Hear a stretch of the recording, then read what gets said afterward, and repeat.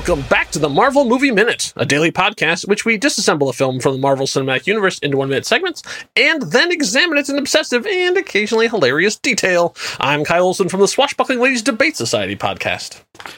Hey, I'm Rob Cabasco. Hi, Kyle. Oh, hey, Rob. You seem a little low energy there. What's going on? I'm a little. I'm a little bit down. Here's the deal. I felt this way when I woke up this morning, and it didn't feel really good. I'm just low energy. I've asked somebody to come join us today to kind of pump me up a little bit. So, okay. So here we go. Sure. Ladies and gentlemen, Steve Ballmer! Come on! Developers. 75 iced teas later, we that's his story, by the way. Okay, Steve Ballmer, if you don't know, that is an infamous recording of him. I think that was an early 2000s Microsoft event that he came out a little too excited, but that's okay. Here's a cheerleader. He's fine. And let me tell you something. I know he's been maligned and people have made fun of him over the years. He's super enthusiastic. He now's the most enthusiastic fan for the National Basketball Association's Los Angeles Clippers because he owns them. Long story short, Steve Ballmer, he was hired by Bill Gates in 1980 at Microsoft. He replaced Gates as CEO in 2000. He served as CEO for 14 years. Yeah, kind of an interesting tech leader. Good things, some critical things, all different things to be said. And yes, he's kind of a goof, and he's admitted that. I mean, right? Unless you think he's too goofy, he's worth $88 billion. So everybody, we should all be that kind of goofy. Yeah, you can be as goofy as you want. That's fine. But I just always laugh because that is infamous that everyone knows that, yeah, he had a tendency in the 2000s to come out at Microsoft events and he was a little bit too much enthusiastic. Like it was a little crazy. Whenever I see the next minute that we're going to talk about, that is channeling, Justin Hammer is channeling one of the characters from the Stories of Technology. And I think it's Steve Ballmer. So, because we're about to get white funky here at minute 93 of Iron Man 2 from 2010, directed by Mr. Jon Favreau.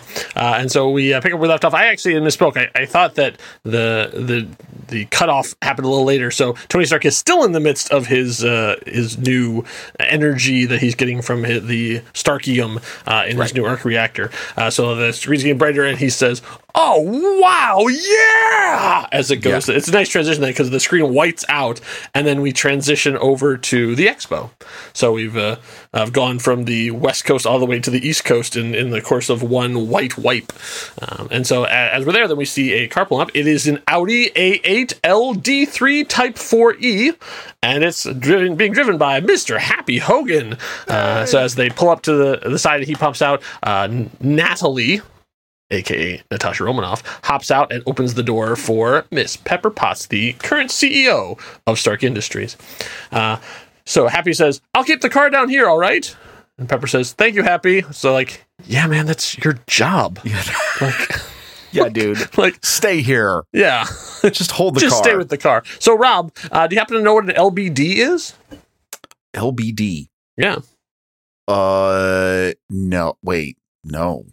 Well, according to not LBJ. No, this is the LBD. And every woman who's listening to this is like, yeah, I know what an LBD is, because according to fashion historians, the LBD is the little black dress. Oh, yes. Every woman should have an LBD in their gallery? No, what their closet? Closet, yes, but what's the wardrobe? There it is. What's the name of the collection of clothes? Man, disambiguation, it's stuck in my head now. So that term was coined by Coco Chanel in the 1920s to describe a smart but affordable classic dress. So if you never know, it's perfect for any occasion. And as they get on, both Natalie and Pepper are wearing their versions of the LBD. Which, by the way, I just want to say, when this happens, as you've seen, and we've talked about, obviously, that Natalie Rushman, the character, Natasha Romanoff, I couldn't help but think that, wow, Natalie has decided to fully enroll in the Pepper Potts School of Management and Style. Yes, as a good spy should be. So she has blended in. So she is taking on the mannerisms and fashion sense of her boss. okay, it's funny. Like, you see it and you're just like, whoa, okay. But then you get that, yeah, this is the role she's playing. She's showing that, oh, yeah, I want to learn everything from you and I want to do this, because she's got to be fully embedded in the details of what is about to happen, or what she's preparing for maybe to happen. That's right. And so as they're walking up the steps, then they're almost in sync. Yes. Like step by step, they're going up and carrying the same black, or not the same, but like they're both carrying a black handbag. It's very simple. I'm sure Peppers has a lot less weapons than Natalie does in hers. And over the loudspeaker, we hear the announcer saying, "Justin Hammer, his presentation will begin shortly in the main pavilion." So, and then as we go and they take their seats, then the lights drop, and then needle drop. Oh. We hear "Pick Up the Pieces" by the Average White Band. It's from their album from 1974 titled AWB, which, once again, we're just drowning in acronyms in this thing. I know. Yeah, that's a weird theme of this minute. That's right. It's called "Pick Up the Pieces." It's a very funky tune from 1974. And it actually knocked Linda Ronstadt's "You're No Good" out of the #1 spot on Billboard's Hot 100. Sorry, Linda, you gotta go. "Pick Up the Pieces" is here. That's your Linda Ronstadt reference? That's my Linda Ronstadt reference, yeah. That was teased. I know people have been waiting like 24 hours. Like, what is he going to say about Linda Ronstadt? I was one of those people because I couldn't understand what that was going to be. And, you're no good. You're no good. You're no good, baby. You're no good. Which would have been a pretty good Justin Hammer kind of theme song, actually. Well, that's true. Yeah, actually. This just works really well for what we're about to see. But, okay, not only... one of the other pop culture references is that I think this is in a season 2 episode of The Simpsons. There's a flashback sequence. Homer is listening to this song. So if you're a big Simpsons fan, you are familiar with the song, and pick up the pieces. Mm-hmm. Like, I love the meaning of that. Like, okay, let's see if Justin can do that with the disaster that he's been running behind the scenes. Right. So right. I just like that there's a whole bunch of stuff going on with this sequence, not just this cool funky melody, which he is going to try to dance to, which we're about to see. But. Exactly. So this moment was not scripted. This is actually not part of the thing. This is basically a Sam Rockwell improv. So for those of you who have seen Wolf of Wall Street, remember there's that weird thing that Matthew McConaughey does, that like chanting, pounding thing? That's right. What Matthew McConaughey, the actor, did before scenes to get himself psyched up. Well, when he was doing a high energy thing, Sam Rockwell likes to dance. So he asked Jon Favreau to play music for him to come out to. So he would have that sort of like, and so he wanted to have that high energy like coming out, and Sam Rockwell can dance. I say any movie that Sam Rockwell is in, if he dances, that movie is 10% better. It really, okay. He's a really good dancer, and it really like livens up the thing he did. He dances in Charlie's Angels, and it made that movie better. It's okay. And here's the thing about this scene is, this is another one of those awkward moment scenes for Justin Hammer, for the character, right? Yes. Where he is trying to be cool. He is trying to be the Tony Stark. He's trying to be, and I know I made the joke about Steve Ballmer, like he's trying to do what he thinks people want to see and do. Right. But as Ballmer is to Steve Jobs' presentation. Steve Jobs, exactly. Right. Or this is Justin Hammer is to Tony Stark presentation. No. Tony Stark arrives in his, in his Iron suit, drops the thing and has the gantry come and like disassemble him. Justin dances to a 70s song as he walks out. 70s song. But here's the thing. By itself, and this is one of the things I really like about this, is that Justin, it's not that he's inherently awkward. And I know we've mentioned this before. He just has low situational awareness on like what to do when. Yeah. He's playing the part the way he thinks it's supposed to be. Yes. And what I love is the dance is cool. He's got moves. Yeah. It's totally cool. Yeah. It doesn't fit as you're about to address what we see in the audience is made up of Department of Defense, bigwigs, and pencil pushers. Like, that's not how this works. And I love that when he comes in, they cut to the shot, a close-up of the audience, like the people everyone's politely applauding, and they cut to the shot of Pepper looking at Natasha, and she just has this like, what is he doing? But that's not my favorite face. There is an Asian woman behind them who's got the best expression because she's watching him and she's laughing, and she's not laughing like laughing at him. She's like, oh, this is kind of cool. She starts clapping like, oh, I get it. This is kind of fun. Like when kind of everybody's like, wow, this is fun. This is cool. But Justin, you shouldn't be doing it right now. Like, so they shot the scene and they thought it was funny. And so Jon Favreau had no intention of it being in the movie, but the editors kept putting it back. Oh, so he would cut it, and then they would put it back in the thing, because it really was just like he walks out, like he's just at the dais, like and so they kept putting it back, and then finally he was sitting down and showing a cut of it to the producers. The producers was like, "Where's the dancing? What happened to the thing?" And he's like, "Oh, really?" I was like, "Okay." So he like sort of bent to public demand and sort of put it back in, and it was one of the best decisions he made, because this is an iconic scene. Yes, like everyone who has seen Iron Man, we've talked for hours about Iron Man 2. There are whole scenes we could talk about. We could talk about the bird. People might not even remember there's a bird in the movie, but everybody remembers Justin Hammer dancing. Yes. It's awesome. Well, and it's great. And it's great for the character development, because here you have a character that wants so much to be respected and loved and liked. Yeah. And here's a moment. I mean, okay, this is like the worst fear for a lot of people who have a fear of public speaking. The only thing worse than having to speak in public is to completely faceplant on your way to the podium.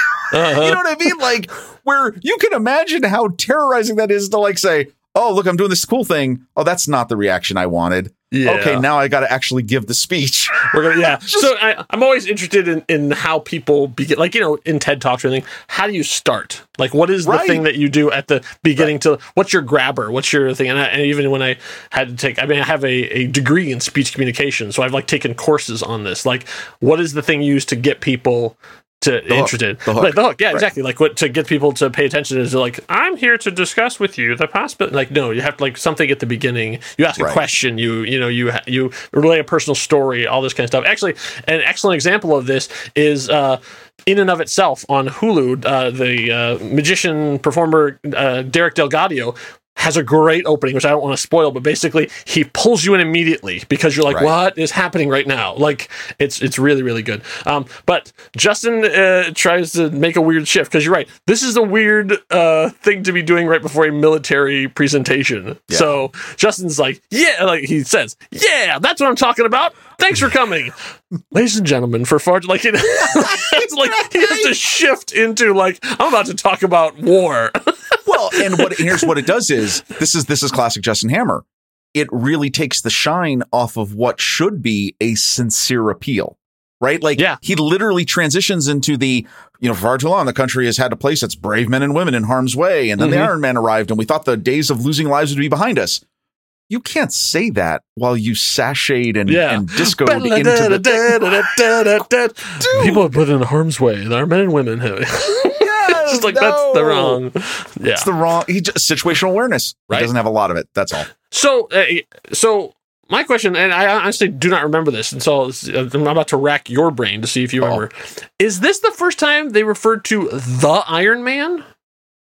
Because it seems like every other time they talk about Iron Man is just like, oh, it's Iron Man. Look out for Iron Man. Justin Hammer says, but then the Iron Man arrived. I don't like, I know there's the Batman, but it's not the Superman. Like, has anyone ever said the Iron Man? Okay. Like, they referred to him as the Iron Man?